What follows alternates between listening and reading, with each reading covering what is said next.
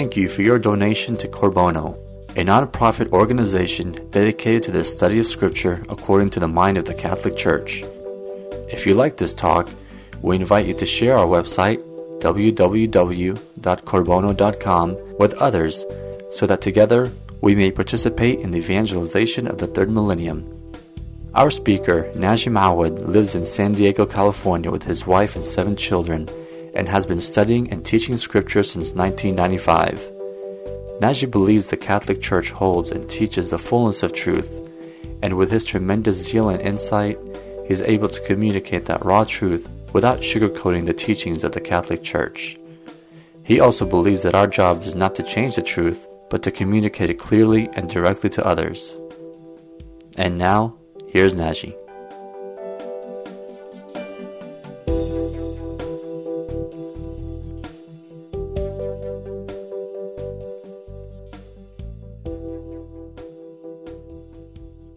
So we're continuing our study of the book of Genesis. We are now starting chapter 2. What I want to do first is read it and point out some of the questions we may have about this chapter. We may not be obvious when we read it the first time. And then go back and see how far we can get into it. Naturally, being the eternal optimist, I've prepared to complete the whole chapter today. We'll see how that's going to go. Thus the heavens and the earth were finished, and all the host of them. And on the 7th day God finished his work which he had done, and he rested on the 7th day from all his work which he had done. So God blessed the 7th day and hallowed it, because on it God rested from all his work which he had done in creation. These are the generations of the heavens and the earth when they were created.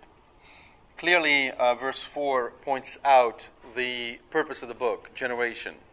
Obviously, in this particular instance, it's not talking of generation as in heaven and earth procreating, but rather as in proceeding from God. Do note the thrice repetition of the number 7. Verse 2, on the 7th day, beginning of the verse, end of the verse, on the 7th day, and beginning of verse 3 on the 7th day.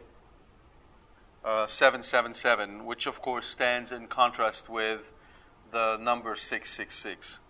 There'll be more to say about that in a while. Verse 4, in the day that the Lord God made the earth and the heavens, note the inversion, very peculiar. The normal expression is the heavens and the earth. In this specific instance, it's inverted, the earth and the heavens.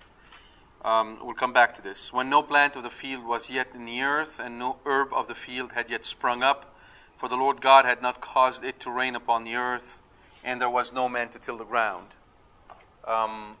This is always, or often, a verse that brings confusion when compared to the previous account of creation, because you might go, but wait a minute, what do you mean no plant of the field was yet? We've heard that in creation plants came before man, so what's going on here? We'll get back to that. But a mist went up from the earth and watered the whole face of the ground. The word mist could also be translated as streams. Very difficult Hebrew to translate. It occurs only in 2 places in Scripture, here in the book of Job. Very common, or not very common, but common enough in ancient mythologies, which seem to indicate a common understanding of the underground of earth, consisting of canals and ways to actually get water to bubble up, which is going to play an important role when we get to, of course, the flood. We'll get back to that in a moment. Then the Lord God formed man of dust from the ground and breathed into his nostrils the breath of life, and man became a living being. And the Lord God planted a garden in Eden in the east, and there he put the man whom he had formed. And out of the ground the Lord God made to grow every tree that is pleasant to the sight and good for food, the tree of life also in the midst of the garden, and the tree of the knowledge of good and evil. Questions about Eden in the east Can we identify this location? Does it really exist? Is it made up? And also questions, of course, about the tree of life and the tree of the knowledge of good and evil. So right now and for the rest of your life, please erase from your head the image of an apple tree. Okay? There is no apple tree implied here. It's the tree of the knowledge of good and evil. Don't know what kind of tree it is, but that's the tree that is going to play an important role later. The tree of the knowledge of good and evil. All right, all these were in the garden. A river flowed out of Eden to water the garden, and there it divided and became 4 rivers. The name of the first is Pishon. It is the one which flows around the whole land of Havilah, where there is gold, and the gold of that land is good. Bdellium and onyx stone are there. Don't really know what Pishon is. Possibly the Nile, possibly another river which has been, satellite imagery identified an ancient riverbed in Saudi Arabia that kind of joins with the Euphrates and the Tigris, and this might be Pishon, but really we don't know. And we'll come back to that in a minute as well. The name of the second river is Gihon. It is the one which flows around the whole land of Cush. And again, there are geographical difficulties with this particular one. The name of the third river is the Tigris, which flows east of Assyria. And the 4 rivers is Euphrates. The Tigris and the Euphrates are fairly clearly identified. Problem is that they really don't join anywhere together in the way indicated here. The Lord God took the man and put him in the Garden of Eden to till it and keep it. And the Lord God commanded the man, saying, You may freely eat of every tree of the garden, but of the tree of the knowledge of good and evil you shall not eat, for in the day that you eat of it you shall die. You notice that God's command is first positive, not negative. You may freely eat of all the trees, of every tree of the garden, including the tree of life. So don't mix the two. The tree of life was never part of the prohibition. Man was allowed to eat from the tree of life. What he wasn't allowed to eat from was the tree of the knowledge of good and evil. There's going to be a lot of questions we're going to ask and we're going to answer as we go through this. Namely, why would God put something in the garden that he doesn't want man to eat? He could just have not put it in the first place. Then the Lord God said, It is not good that the man should be alone. I will make him a helper fit for him. Well, we just heard in all of chapter 1 that God said all the time, it is good, it is good, it is good, it is good. And suddenly now he goes, it is not good. So what is that? How could God say it is not good? Is he indicating that he messed up somewhere? He wasn't able to actually do something right? Go back to that. So out of the ground, the Lord God formed every beast of the field and every bird of the air and brought them to the man to see what he would call them. And whatever the man called every living creature, that was its name. Well, that's great news. What's it got to do with the helper? It almost sounds like a commercial. Right? Here we're talking about God wanting to make helper fit for the man. Suddenly we have this whole thing about the animals and Adam naming them. The man gave names to all cattle and to the birds of the air and to every beast of the field. But for the man there was not found a helper fit for him. You got to feel the irony a little bit here. So here you are. Put yourself in Adam's shoes for a second. You're standing right here and there's cattle, the cows, and there's sheep, and the rabbits, and pigs. And you're taking a wide look at all of this. You say, let me name all those things, and now realize there's really no helper for me in all of this. I mean, why does he have to go through a whole naming process before he realizes there's no helper for me in there? Do you understand? The verse isn't obvious. Why? It'd be like saying, you'll stand in front of a parking. Okay, look at it this way. Let me put it to you in modern terms that you can relate to. You're looking for a wife. Okay? You're looking for a wife. So, because you're looking for a wife, you go to a car dealer. And you stand out there in the parking lot and you start naming the cars and the trucks and the RVs And when you're done, you go, there is really a woman for me here. That's what's going on. I mean, the folks who were reading this text were what? What did they have around them? Animals.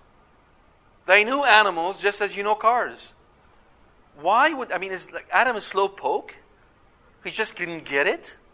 The text isn't obvious. Either it's really obvious, and what's the point of writing it? Or it's not that obvious, and so what's the true meaning? So the Lord God caused a deep sleep to fall upon the man, and while he slept, took one of his ribs and closed up its place with flesh. And the rib which the Lord God had taken from man, he made into a woman and brought her to the man. There's a lot going on in this text. It's not as simple as it seems.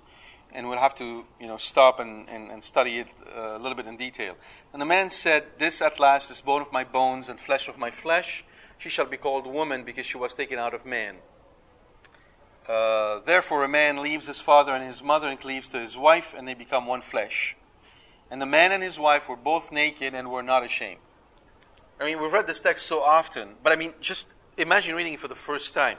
There's a huge disconnect here. He was just telling us about them, man and women being created and all that good stuff, and then we're here, we're talking about this, poetic stuff. This at last is bone of my bones and flesh of my flesh. And therefore a man leaves his father and cleaves to his wife, and they will become one flesh. And by the way, they were naked and were not ashamed. One verse. This is it. Chapter 3, if you flip over and look at chapter 3, first verse of chapter 3, nothing to do with this particular verse here. What's up with that? So, let's see how far we can go. Let's go through verse 1 through 4. "Thus the heavens and the earth were finished, and all the host of them. And on the seventh day God finished his work which he had done, and he rested on the seventh day from all his work which he had done. So God blessed the seventh day and hallowed it, because on it God rested from all his work which he had done in creation." Did you get already that God had done all this work? Did you notice the repetition? Let me read it again to you.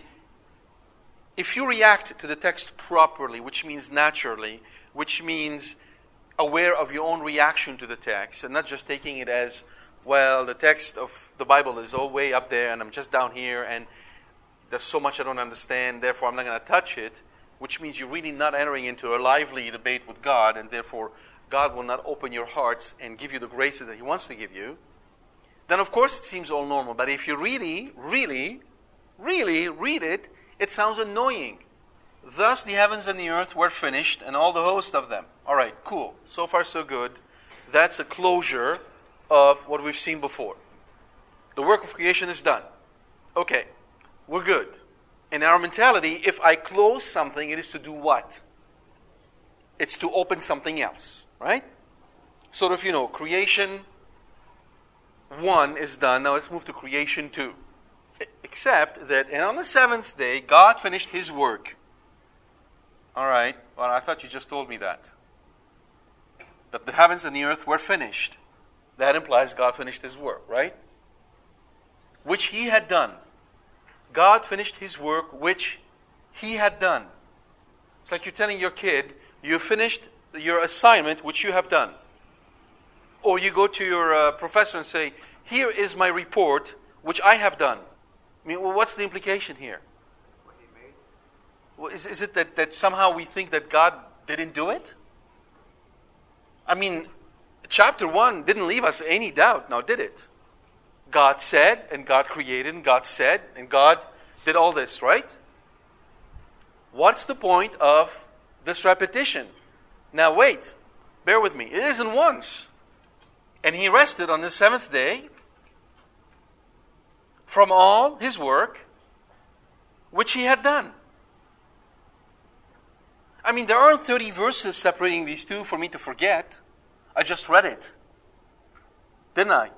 Now you think it's enough? No. Let's not make really, really sure you understand it. So God blessed the seventh day and hallowed it, because on it God rested from all his work which he had done. All right, how do you explain this repetition? Why is he repeating? He's established the covenant for men. Yeah, but there's no need for repetition. There's something else going on. You're on the right track, but there's something else going on. Yes. Allusion to the Trinity. Yes, but it's not the primary. Yes, but it's not primary. Yes. That this is an affirmation that God is the only God who created. Yes, true. But secondarily, there's something that is really sort of the principal reason why this is repeated this way, which makes only sense when you put it into a liturgical context of praise and worship. That's what's going on here. This is a text that is not just read, it is the text that is sung as part of a solemn liturgy of giving glory to God, the Creator. Therefore, Scripture can't be separated from the liturgy. Scripture is made for the liturgy.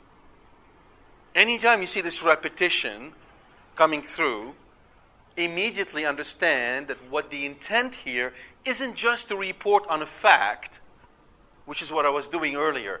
This text is not there to just report factually, in a cold fashion, God finished creation, which He has done. This text is there as a doorway into prayer. Right? You focus on the fact that God created everything. You focus on the fact that God is creator of everything, and you give Him glory. Right? That's the purpose. That's the first purpose. Everything else flows. What you said about the covenant, you said about precisely, firming up in the mind the truth of that there is one God and only one God is also true. What you said about the Trinity for a Christian would follow. But the principal reason why it's repeated is because of that liturgical context. Yes? So it's kind of like poetic, you're saying? Yes. Poetry is one form of the liturgy. The liturgy, and you see in the Psalms, for instance, there's one psalm that repeats constantly, right? All creation give glory to God, for holy is His name. And repeat it, holy is His name. This repetition isn't empty.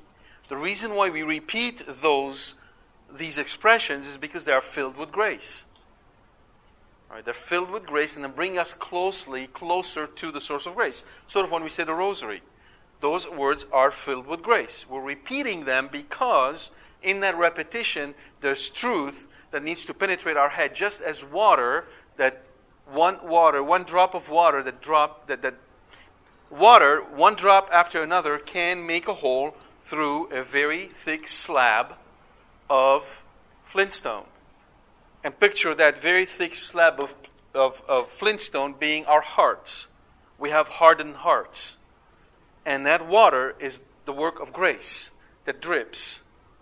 One drop after another. And the reason why it's one drop after another is because that's all that we can take. All right? God does not wish to break the flintstone. God wishes to give it life. So therefore, those repeated Hail Marys, those repeated prayers, the repeated liturgy, Sunday after Sunday, is there to soften our hearts and to turn them into a heart of flesh. So always the liturgy and Scripture are really intertwined. They're really together. We have to read Scripture liturgically. We have to celebrate the liturgy biblically. We've got to do the two together, not separate one from the other. All right, now, of course, the seventh day, the threefold repetition of 777. As you know, in Hebrew, and I've told you this a number of times, there is no way to say greater and greatest. You can't say great, greater, and greatest. In order to say greater, you have to say great, great. And if you want to say greatest, you say great, great, great. The threefold repetition means the absolute, the maximum. That's why God is holy, holy, holy. Right? That's what we said in Trisagion. Holy, holy, holy. 3 times, meaning what? The holiest. Right? That's why you have this thrice repetition. Holy, holy, holy. And here you see the number 7 repeated 3 times to emphasize its importance. It is the most important. Why is it the most important? Because the number 7, Shpa, which is related to the word for Saturday, Shabbat or Shavat, is the word you would use if you want to establish a covenant. To make a covenant is to seven oneself. All right? To seven oneself. It isn't to make a multiple of me. Understand the image here. It isn't an image to say, oh, I was one, now there was seven. There's more of me. If that's the intent, I would have said to tenth myself, not to seventh myself, right? If the intent was just increasing quantity, it would simply be more, a greater number than seven. The intent isn't therefore any numerical advantage I may gain. It is the perfect number. It indicates harmony in the family. Right? So when I seven myself, I'm not just increasing in number willy-nilly. I'm actually getting to that perfect relationship with others. That's the covenant. Right? That's why you have the number 7. Incidentally, if you compare the division of time in a week of 7 days to what other cultures did around the Hebrews, the Israelites at the time, you would see that none of the other cultures used 7 as a division for the week. It did not exist. This is peculiar to the Jews. It comes from them. The division in 7th did not exist. Makes no sense. You can't even divide the month in 7 days appropriately. Right? Doesn't fall. You can't have 30 is not a perfect division. You can get a perfect division of 7 if you take 30, which is which was thought to be the cycle of the moon, right? So the cycle of the moon, the cycle of the sun, nothing fits 7. Makes no sense. And that's why no one else used it except the Hebrews. And there's a reason for it, because of the covenant. All right? Now, the idea of rest, though, God resting, was common to other cultures. So, for instance, in the Egyptian creation account from Memphis, the creator god Ptah rests after the completion of his work. And likewise, the creation of humans is followed by rest for the Mesopotamian gods. And the reason why in the Mesopotamian gods can rest is because humans now can do the chores that they were doing before. So the rest of the gods follow from the fact that humans now are doing the work of the gods. But in the Genesis account, God is not resting from something. The purpose of these verses we just read is not to tell us that God has just rested from the work He has done. Instead, it is telling us that God is resting in something. He's taking rest in something. Go back to the verses and focus on verse 3. So God blessed the 7th day and hallowed it, because on it God rested from all His work which He had done in creation. So God is blessing and hallowing and resting in the 7th day. Right? Specifically that day. God did not bless and did not hallow these other days, the first 6 days. The 7th gets this treatment. Why? Because it is the day of the covenant.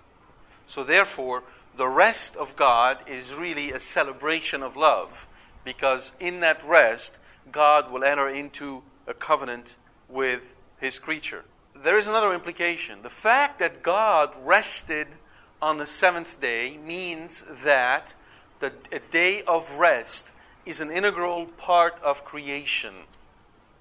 To rest on a specific day is not man's invention. It is intended to be part of creation. Therefore, anytime a society moves away from a day of rest, where people do not labor, they're moving away from the intended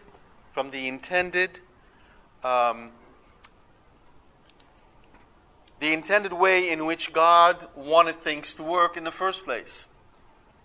So anytime we don't have a day of rest, we have effectively an abnormality. Something is wrong, and we all feel it. So Sunday is supposed to be a day of rest. So on Sunday, what do? we hallow and bless Sunday because we go to Mass. That's how we do. We start with Mass. And after that, what do? We celebrate the covenant by focusing on what? The family. The family. Not by doing Bible studies, not by doing any studies of any kind, not by fixing the garage, and not by doing all the work that we need to do that we can do during the week on Sunday, like washing and drying and cleaning, and meaning not resting, but indeed by resting, which is to spend time as a family, with friends, enjoying each other's presence. That's the purpose of Sunday. Unfortunately, the culture we live in has stripped Sunday from its meaning and had turned it into a day of work. A day of work. When God blesses Sunday and hallows it, and when we treat it as a day of work, you understand how the covenant is working, and you understand that we're not on the blessing sides of the covenant, we are on the curse sides of the covenant. Right? The blessing is taken away and replaced by the curse, which is what? By the sweat of your brow shall you make ends meet. I'm paraphrasing here the curse that is to come. This is the first use. This is the first time where we see the use of the word holy. He hallowed it. So, what is the first thing that God has hallowed? Time. Time is holy. Time is holy. What does it mean that time is holy? It means that time is part of this cosmic liturgy where everything is praising God. Right? Time is to be used not just in a good way, in a holy way. Meaning what? Meaning that everything you do, every moment of your life, every instant of your life must be lived as a moment of praise and thanksgiving and worship of God. So, all right, but we have to work, right? Yeah. So how can that work? Well, everything you do must be done for the greater glory of God. You are in a meeting and you are upset because this person is annoying you. You can make this time holy by asking your guardian angel to help you, by trying your best to do what is right. You are trying to photocopy a report that your boss needs in 5 minutes and the photocopier breaks. That's the moment where you say, praise be to God. God, this is part of your design. Help me do your will. You've made time holy. You're driving and you're stuck in a huge jam because somebody up front was careless in his driving and got into an accident that could have been avoided had this person drove more carefully. And now you're going to miss supper, you're going to get late home, and you're already tired, and there was an important event that you wanted to attend, and you're not going to be able to attend it. That's the time to make this time holy. Pick up your rosary, say the rosary. Now, let's talk about one of the unholiest activity that this generation likes to engage in. It's called worshiping the tube god.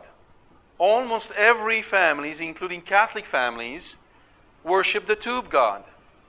These days, the tube god had lost quite a bit of weight. He's very thin and flat, but he hasn't changed much. And they all sit reverently in front of the tube god, and they sacrifice his bags of popcorns and chips on the altar of the tube god, and they watch inane things. They watch funny programs that can be irreverent, that can be unholy, because they're funny. They watch news which are made out of gossip and slander because they're funny. they have just stripped away holiness from time by worshiping the tube god. Every second of our lives is going to be accounted for.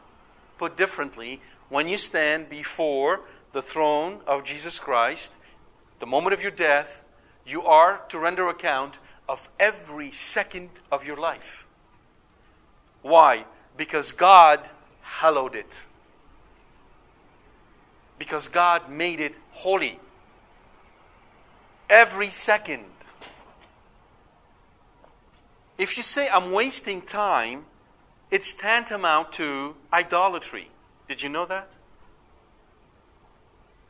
If you're wasting your time, it's tantamount to idolatry. Because you are not rendering to God that which is God's time. There's nothing that you and I can do which is just to waste time. Every second of our lives must be useful, good. That's how we ought to live. So guys, and I say guys because I haven't had much gals come up with this plan. It's the guys who come up with this plan. You know that scheme? I want to be rich when I'm 45. I'm going to retire. And retirement means there's a long chair on a beach somewhere. And that's how I spend the rest of my life. If you want to be a true Christian, put a big X on that long chair. Well, yeah, you can have that long chair for a week, maybe, or two, just so that you can refresh yourself. That's fine. But 365 days of your life, sitting on the beach, doing nothing, that sand is going to get hotter and hotter and hotter. And will keep on getting hotter for the rest of eternity.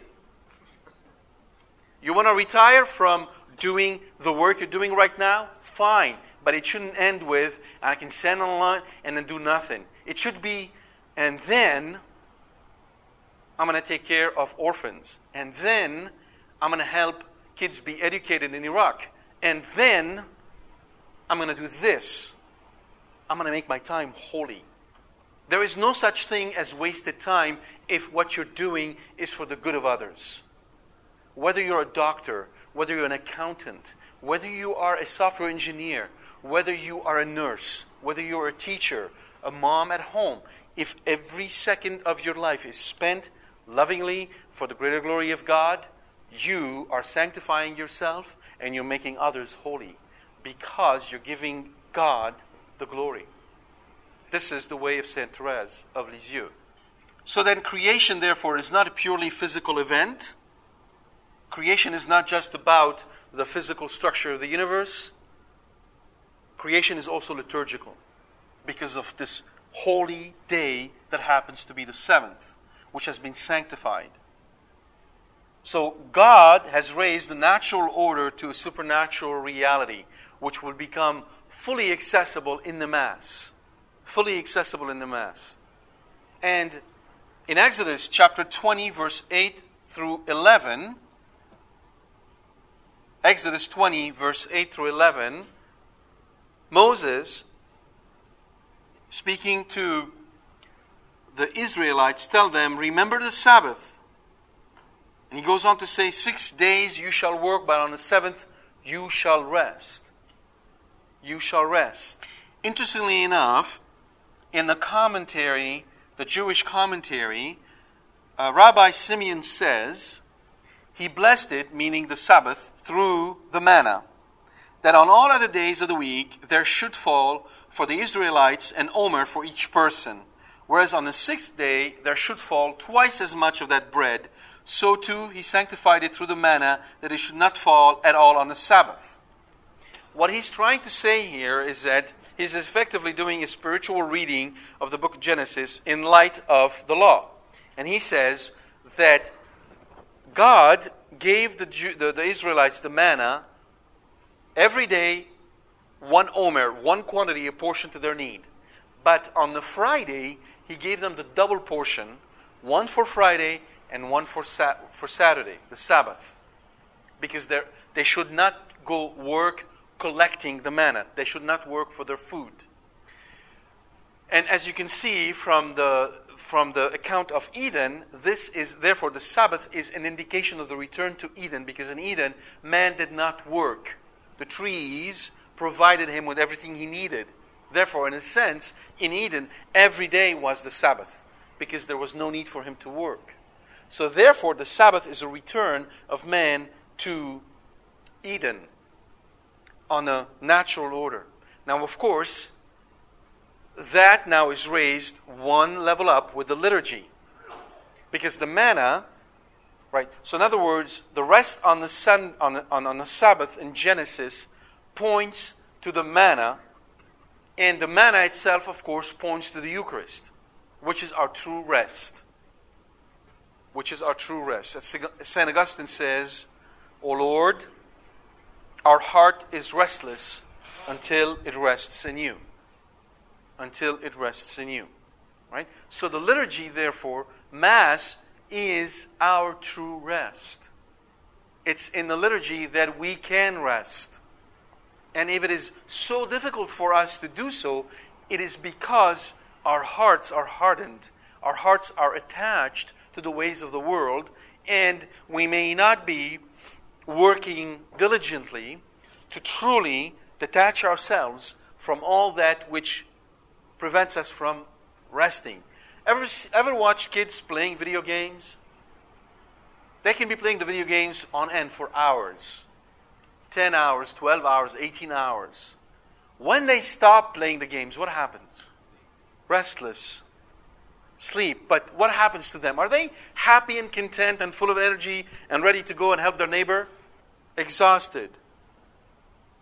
Or they slide a little bit into a mini depression, because now they're out of that excitement of the game and back to everyday life. It was to a point where a colleague of mine told me he was playing this multi-generational game on the internet where a whole bunch of people were subscribing to it and forgot what the name is. But he spent 1 year of his life, planning with 30 or 60 other people he never knew, planning an attack on a dragon in a cave. Yes, all on the computer. 1 year. And they did this attack, and it had to be coordinated down to sub-second. So if any one of those 30 guys did not do what they were supposed to do, on a sub-second basis, the dragon would kill all of them. And they succeeded. So I asked him, so now what? He looks at me, what do you mean what? Well, you guys succeeded. Yeah, I know. We'll just keep on going to another cave. There's no rest. There's no end. There's no satisfaction. It's the same thing with people who collects money. People who don't collect money think that people who collect money rest. Actually, they don't. The more money they have, the more worry they have. Because they need to invest this money. They can't let it sit. They can't let it just sit. And the more they invest it, the more they have to invest it. And there's no point where somebody can say, I'm rich enough. There's no rest in material things. There isn't. There's only rest in God. That is why Mass is so essential to our life. Without Mass, we've got nothing. This text also points to something very interesting. It's subtle, but it's there. When you understand that God hallowed and blessed the Sabbath, you understand that there is a liturgical and sacramental dimension to creation.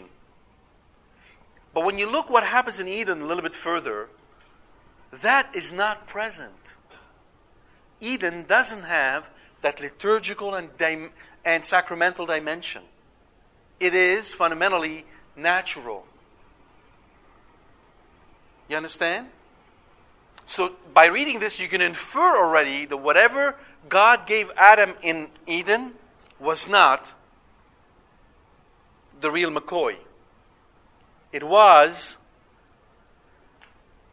a first gift, but it wasn't the last. Because it was purely natural. And if you keep that in mind, you understand why God is going to say what He says a little bit later. Right? God has not revealed to man the beatific vision. Man does not know that God is Father, Son, and Holy Spirit and sees the Trinity as the Trinity is. Right? Even in Eden. Now, the verse, in verse 3, where we read, God rested from all His work which He had done in creation, that particular verse, this sort of smooth English conceals a difficulty in the Hebrew. In the Hebrew, this would read, all His work that God created to do. All His work, God rested from all His work that God created to do. Awkward. All right? But it conceals a truth. So, for instance, Ibn Ezra Radak, a commentator, an ancient commentator, understood the final verb, to do, as connoting for man to continue to do henceforth. All right? This view, of course, was not shared by all. So, for instance, two other rabbis, Ibn Jana and Ramban, connected the final verb with the preceding ceased, thereby taking to mean He ceased to perform all His creative work. But the interesting piece for us is that effectively, with the foreknowledge of the fall of Satan that had happened before the creation of man, and with the foreknowledge of man's own fall, the work of creation was not finished. Even though God rested on the seventh day, His work of creation was not finished. It will be finished and truly finished on the cross. It is finished. It is accomplished. That's when creation is truly accomplished, because only then is man raised to become the divine child of God. That's why the fathers always call the fall of Adam the happy fall. The happy fall. Because without the fall of Adam, Christ may not have become man and may not have opened the gate of heaven as it is now. So God, when Christ became man, He did more than what was deserved. He didn't just move us from being slaves to Satan back to where Adam was to enjoy a natural beatific life, living here happy on earth. He actually moved it completely to the other side by making us true children of God, meaning that He transforms our humanity into His divinity. Okay? So that's kind of concealed in this text. If we were to take God created to do to mean that man has yet to do more. And the reason why we can look at it this way is because of the work of co-creation. Obviously, the work of God is not finished, because as every child is created, God infuses a soul into this child. Hence, the work of creation on God's part continues in cooperation with man until the consummation of the ages. So we have basis to look at that verse to really mean that there was still work to be done, and that the hallowing and the rest of God wasn't meant to say that God had nothing further to do. Rather, it was meant to say that that particular day was a day of rest and celebration. All right. Verse 4. In the day that the Lord God made the earth and the heavens, when no plant of the field was yet in the earth, and no herb of the field had yet sprung up, for the Lord God had not caused it to rain upon the earth, and there was no man to till the ground, but a mist went up from the earth and watered the whole face of the ground. Verse 4 through verse 6. So first we notice the inversion of the expression heaven and earth to earth and the heavens.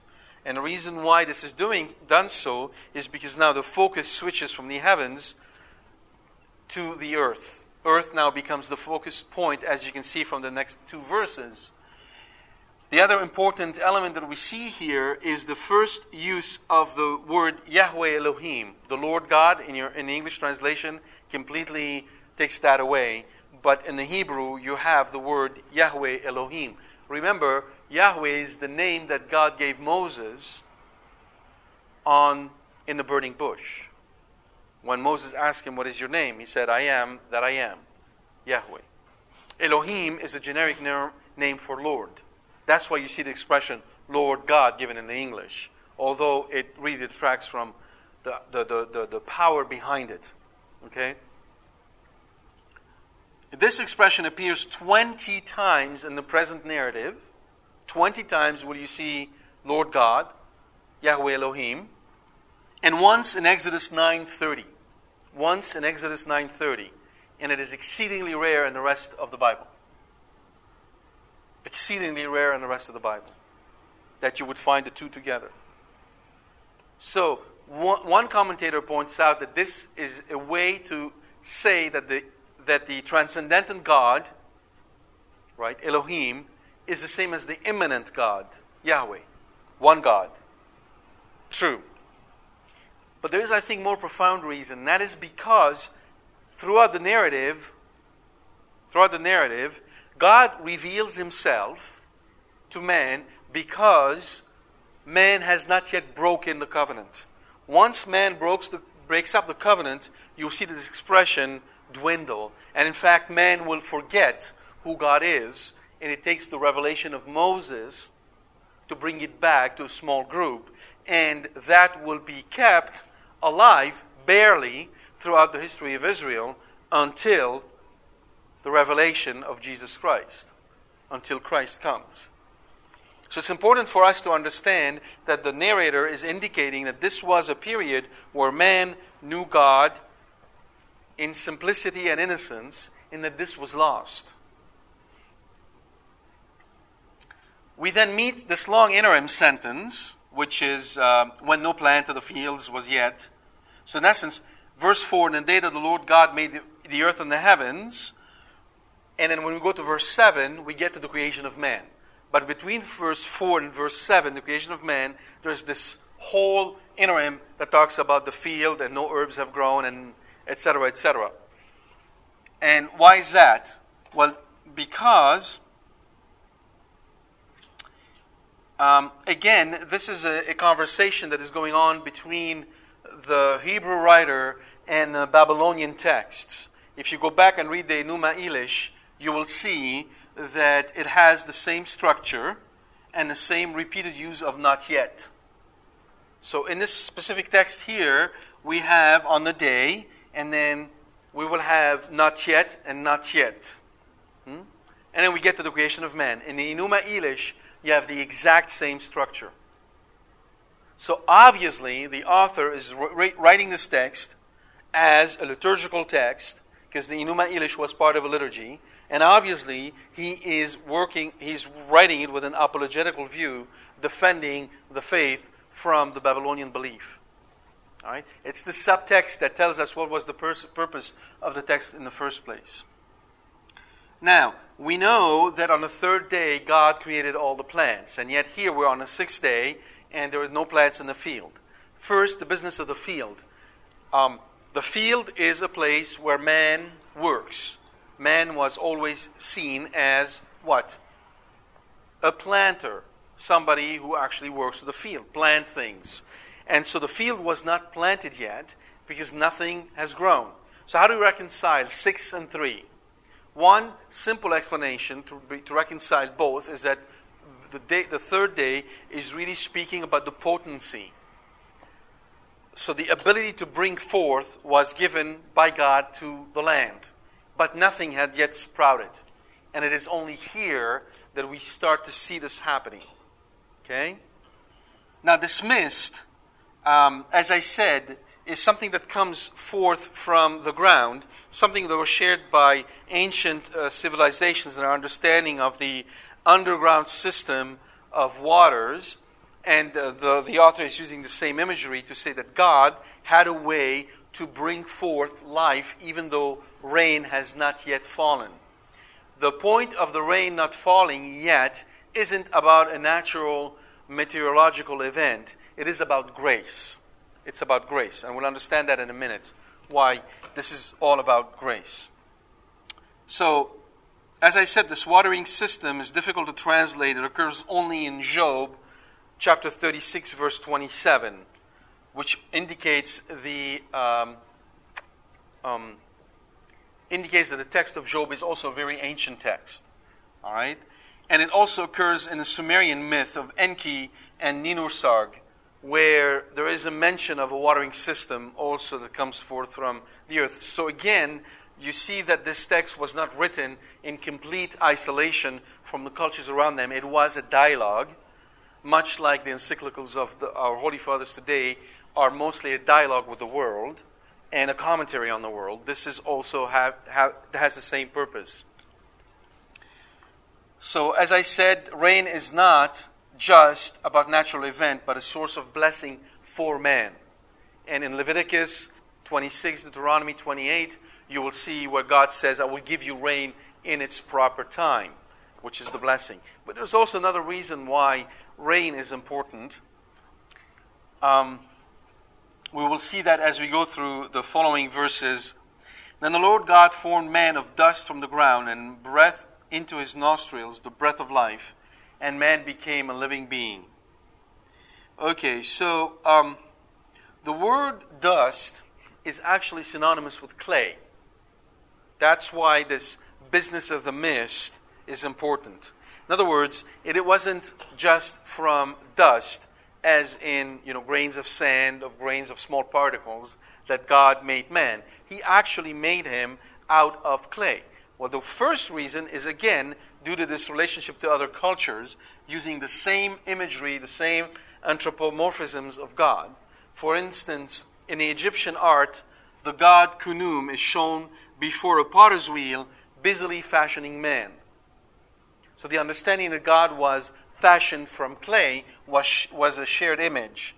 And also in a book called The Wisdom of Amen-Opert, in chapter 35, Amen-Opert, it's an Egyptian text, it is stated that man is clay and straw, and the God is his builder. And likewise, Mesopotamian texts repeatedly feature this notion, and the same is found in the Greek myth about Prometheus, who created man, and about Hephaestus, who molded the archetypal woman. So in all these myths, you see that the gods fashioned man out of clay. Very typical, very common image. So the holy writer of Scripture is not running away from culture, is not sort of saying everything in these culture is bad, I can't touch anything. He actually picks also images that are in common use, which his audience was familiar with, but puts them to the right use, to expressing the truth about God. And he does that in astonishing ways, as you will see going through this text. The Torah states that the dust was taken from the same spot where later on the temple will be erected. Now, there's a really interesting idea why they say that. Now, whether it's true or not, obviously there's no way for us to figure out. It could be true, could not be true, right?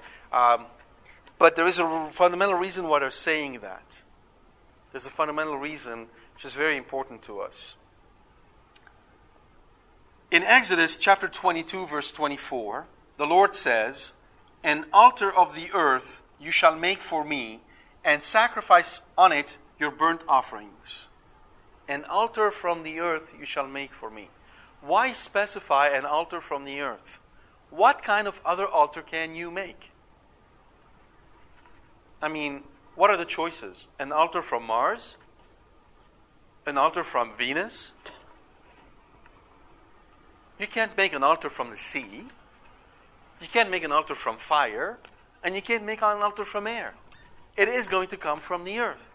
Why specify an altar from the earth? Okay? Now, there is another verse which St. Paul, in the letter to the Hebrews, puts in the mouth of our Lord. Hebrew chapter 10, verse 5. "Sacrifices and offerings thou hast not desired, but a body hast thou prepared for me." a body hast thou prepared for me. Peculiar language to speak of a body prepared. Put the two together. What is the body made of? The clay of the earth. What is the altar made of? The clay of the earth. What is then the purpose of the body? To be an altar of sacrifice for God. Do you understand?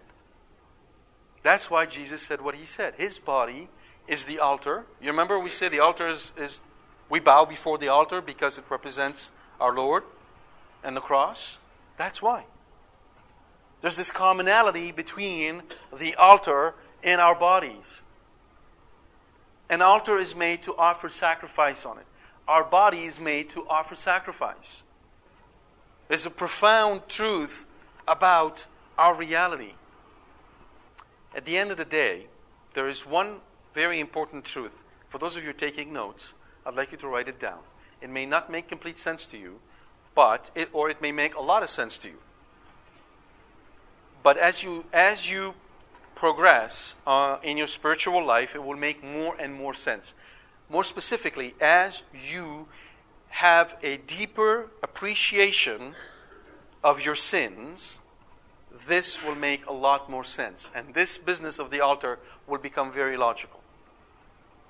And that is the following. In a profound sense, a man rejoices only in his sufferings. We rejoice only in our sufferings. Because when confronted with the reality of our own sins, when we see the depth of our own sins, and we see not just with the logical understanding, but with the understanding of someone who has gone through that experience, then we truly appreciate the price that Jesus paid on the cross. And when we appreciate, as in fully realize the price that He paid, then we are glad to suffer out of love for Him. And therefore, the only joy that we have is the suffering born out of a thank you we give Jesus back. For we realize that we are so indebted to Him that our sins merit us hell. And when we realize that, and we realize how patient He is, how merciful He is, how loving He is, how instead of consigning us to hell, He continues to encourage us, sending forth His Holy Spirit, sending forth His guardian angel, giving us words of encouragement, and helping us along the way, helping us pull ourselves back up, helping us move forward, even in those moments where we would not want to, even in those moments where we would be tempted to despair of ourselves because the view of ourselves stinks. He keeps on giving from Himself in ways that truly surprise us and touches us profoundly. And then we are glad to offer Him sacrifice. And no longer would we ask, why is this happening to me when a disease, an illness, something that is considered evil happens to us. Instead, we say, thank you, Lord, because I deserve far worse. We get to have a true appreciation of who we are. This is what's hidden in these words. This is why Mass is so important. When you look at this altar, ask yourself this question: what have I come to offer you on this Sunday, my Lord? Which little sacrifices I've done this week to join to your sacrifice on the altar? Is my guardian angel walking to your altar empty-handed, or does he come with a golden bowl that contains my repentance, my sorrow, and some small sacrifice I've done this week? I smiled to my sister even though I felt ...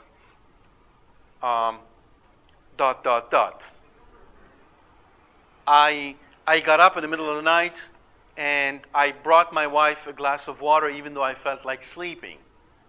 And I even managed to do it with a sense of charity in my heart. I changed that diaper even though I didn't feel like changing it. Some small token of my love I've shown you this week, my Lord, and I'm bringing this to your altar. So that's why the dust is us. You understand? We on our own are dust. Remember, O man, you are dust, and to dust you shall return. This mist is the grace that mixes with the dust and gives it form and makes it ready to receive the breath of life. So God is just as concerned about our bodies as He is concerned about our soul, but ultimately it's our soul that He really cares about because He wants to save us. But He's concerned about our bodies also. He knows our ailments, our difficulties, our pains, our sorrows, our the effort that we're making either to lose weight or gain weight or grow hair or whatever. He doesn't laugh at all of those. He understands them. He made us with dust and grace, and He loves us. Now, the interesting thing is that Adam, man, comes from what? Adama, earth. Adam is taken from Adama. This is very important. We have, in being created with a body, a real connection to earth. We don't call Mother Earth Mother Earth. Earth is not a mother because earth has no soul. That's the wrong image. We're not devoted to earth, but we are connected to earth in a real sense.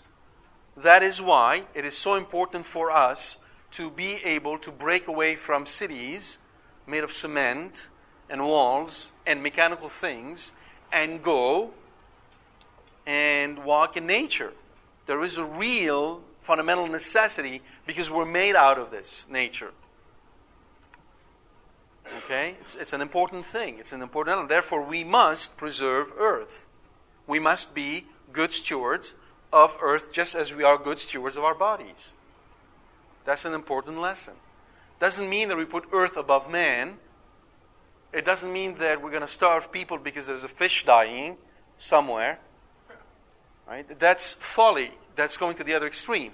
But neither do we go and just kill 150 bisons because we like the sports and leave their bodies to rot on the plain. That is not acceptable. We must be good stewards of the planet.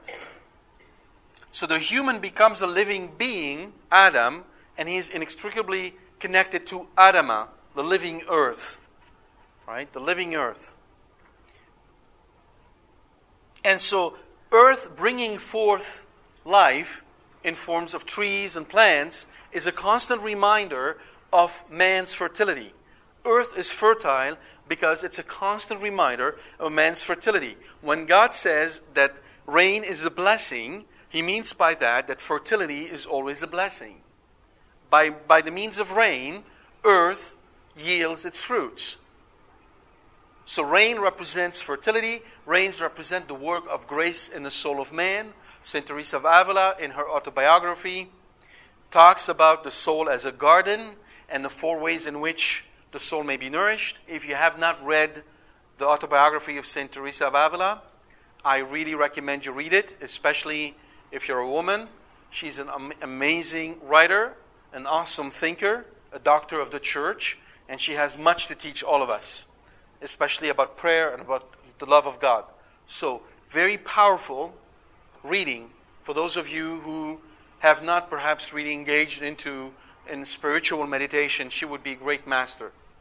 And in her work, she speaks of the soul as being a garden, and the best way in which God can water the garden is through this gentle rain. This gentle rain. The dust of the earth Some commentators think that the dust was taken from the four corners of the earth, so that when man dies, earth shall receive him, but also indicates the universality of man. Man everywhere is born from the same dust, the same clay, and he is therefore equal to all of his brethren. Now, Eden, let's see now. Yeah, verse 15. The Lord God took the man and put him in the Garden of Eden to till it and keep it. I suppose I did a jump here. Yes, yeah, no wonder. I was at verse 7. I was wondering, wow, I'm moving at good pace here. Okay. Verse 8. And the Lord God planted a garden in Eden in the east, and there he put the man whom he had formed. So, first, Eden is in the east. That's why the three big religion tends to pray towards the east. That's why man is easted. The compass points to the north, but the heart of man points to the east. Okay, the east is also where the sun rises, right? Which is an indication of a symbol of the resurrection. All right? The name Eden, which appears in Isaiah chapter 51, verse 3, in Ezekiel 28:13, and 31:9, and 36:35, and in the book of Joel, chapter 2, verse 3, don't have time to go through all of this, recalls a feast of the senses, prosperity, and beauty. It is truly about natural happiness in all its dimensions. All the things that feed the senses, all the things that are natural, all the things that are beautiful. What you won't find there is a bank, or a cell phone, or a laptop. None of that exists. Okay? Because in his original state, man needed none of those. Technology, and I'm a great proponent of technology, is fallen man's crutches trying to go back to his original state. That's what technology is all about. It's a crutch to help us to go back to the original state that we lost. And we'll talk more about man's original state next week in detail.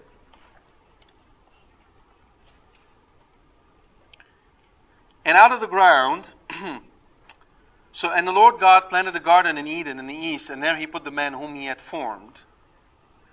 And out of the ground the Lord God made to grow every tree that is pleasant to the sight and good for food, the tree of life also in the midst of the garden, the tree of knowledge of good and evil. Okay, I'll stop here. So, the garden isn't a vegetable garden. It is more like a park, a beautiful place that is harmonious, that is peaceful, and that is perfectly seated to the state of man. Notice, God doesn't instruct man to plant the trees. Usually, in all the other mythologies, and this is striking, all the other mythologies, even though they talk about man being made out of clay, would put man in the service of the gods. Man do things to serve the gods. Here, it's the other way around, which recalls what? The Last Supper. The Last Supper. It is God that serves man. God knows the need of man. He could have given him, right, the acorns and all the other grains and say, go ahead, plant them and I'll take care of watering it. He could have let him do something. But he doesn't. He does it all for him. And he doesn't just give him trees which are just good for his body. He also gives him the tree of life. Meaning what? Meaning that through this tree of life, whatever it is, we really don't know what it was, through this tree of life, man reached immortality in his natural state. Man was not created to die. man was created to live forever in his natural state. So God created a place where man did not need to work, did not need to sweat, where he would not be sick, ill, grow old, die, where his body was not subject to the weather, where his mind was in perfect control, where he didn't need any of the technology that we have to shelter himself from the weather, and for none of that affected him. And he could live forever. Forever. And he knew it. All of that was known to man. It wasn't kept hidden from him. This is why anybody who think somehow to recreate paradise on earth, got some news for you folks. It's been tried by the best, Adam and Eve, and they flunked. Doesn't work. Can't do it.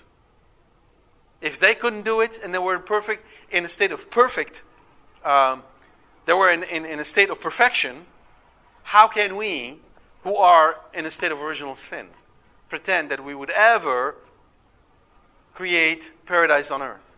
So the tree of life, as I said, its purpose was to feed man. The tree of knowledge of good and evil is something we need to talk about next time, because I really need to go a little bit further before we engage into this. What I want to leave you with right now is that when God created Eden, it wasn't something that he needed to do. All of earth was very good. God rested on the Sabbath after creating all of earth. All of earth was very good. But that's God's nature. He went the extra mile. He didn't just want to give Adam all of earth, which was very good. He wanted to give him the best of the best. And he did it himself. He served Adam. Why? Because God He delights in life. God delights in seeing us happy. God wishes us to be happy, but truly happy. Which means in Him, united to Him. Because apart from Him, there is nothing that will make us happy. Go home, put a list on a piece of paper, write down the top 10 things you think will make you happy. Write down the top 10 things you think will make you happy. And then, for each one of those top 10 things that you're writing, that you think will make you happy, I want you to try and write 3 things that will cause you to be unhappy. And if you put your mind to it, you won't just find 3 things that will make you unhappy. You'll find 10. Put differently, try to find the perfect thing that will make you happy. Funny, is it, when you go to school, nobody asks you this question? Your kids go to school, and you decide to take this program or that program or this program. Most of you, we ask you, why are you taking these programs? Most of you will say, I don't know. I might be able to find a job or something like this. Why do you do it this way? Baffles me. I mean, when you want to go on vacation, you don't just get in a car and start driving aimlessly. What do? You know where you're going to go. I'm going to go to Paris. And then you move backward. You plan it backward. I'm going to go in Paris from such date to such date. In order to get there, I'm going to need an airline. Okay, now you can find the airline. Then you're going to find the car. You're going to find what you're going to do. You plan everything meticulously. But when it comes to these important decisions in our lives, I'm just going to go to college. I just talked to somebody who spent 11 years in college. Great. Why are you in college? More importantly, do you know what makes you happy? Really happy. And if you don't, why aren't you asking that question? Is it because you don't think that something will make you happy? You just resigned yourself to accept life as sort of a sequence of distraction from one to the other without ever being happy? Is that life? Ask yourself this question. What makes you happy? Think it through. And if you really think it through, you might come up with some surprising answers. So, this account of creation is about a God that cares, that goes the extra mile, that had thought about what He would give to His creature and give him the best, the absolute best. Think about that and ask yourself this question. Well, if He gave Adam the absolute best, why did Adam betray Him? And if Adam betrayed Him when he was given the absolute best, what would I do if God gave me what right now I think will make me happy? What would I do?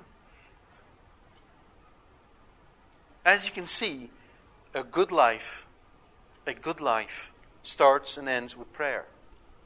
Because only God knows the human heart, and only God can shed light on the human heart. God bless you. We have time for questions. Yes, same. Yes, sanctified, hallowed, sanctified means the same thing. Holy. Kadush is the Hebrew. Sanctified, sanctus is the Latin for the same word. Yes, whether they came from Mesopotamia or Egypt or what have you, think of it more as a melting pot in which many of those stories circulated, just like today. And so the Holy Writer had no qualm in using images which are common and familiar to everyone. But it isn't just that the story came from this or that, but the fundamental view which was really striking and unique to Scripture, which you will not find in any other stories. Yeah, that's an important point. Thank you. Yes. Out of Eden, yes. What happened to Eden? Oh. Obviously, if Eden was indeed a physical location, it disappeared. It was just completely closed up. Right?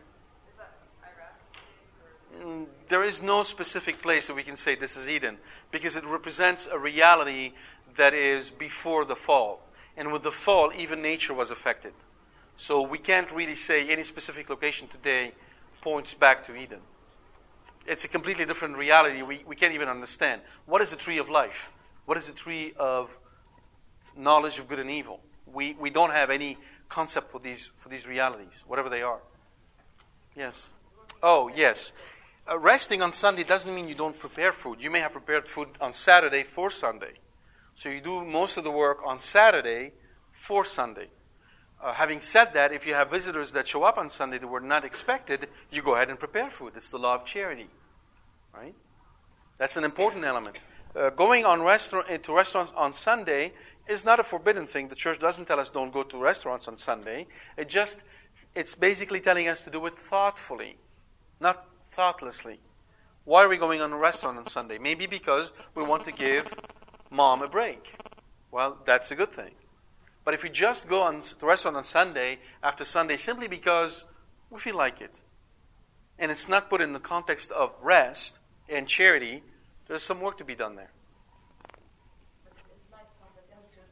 But it's not about not working. Rest isn't about not working.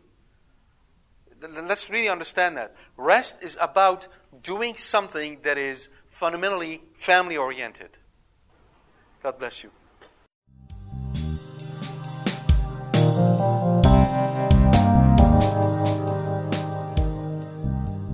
We hope you've enjoyed this talk from Carbono. For more information about this and other talks, please visit our website at www.carbono.com. Thank you, and God bless you.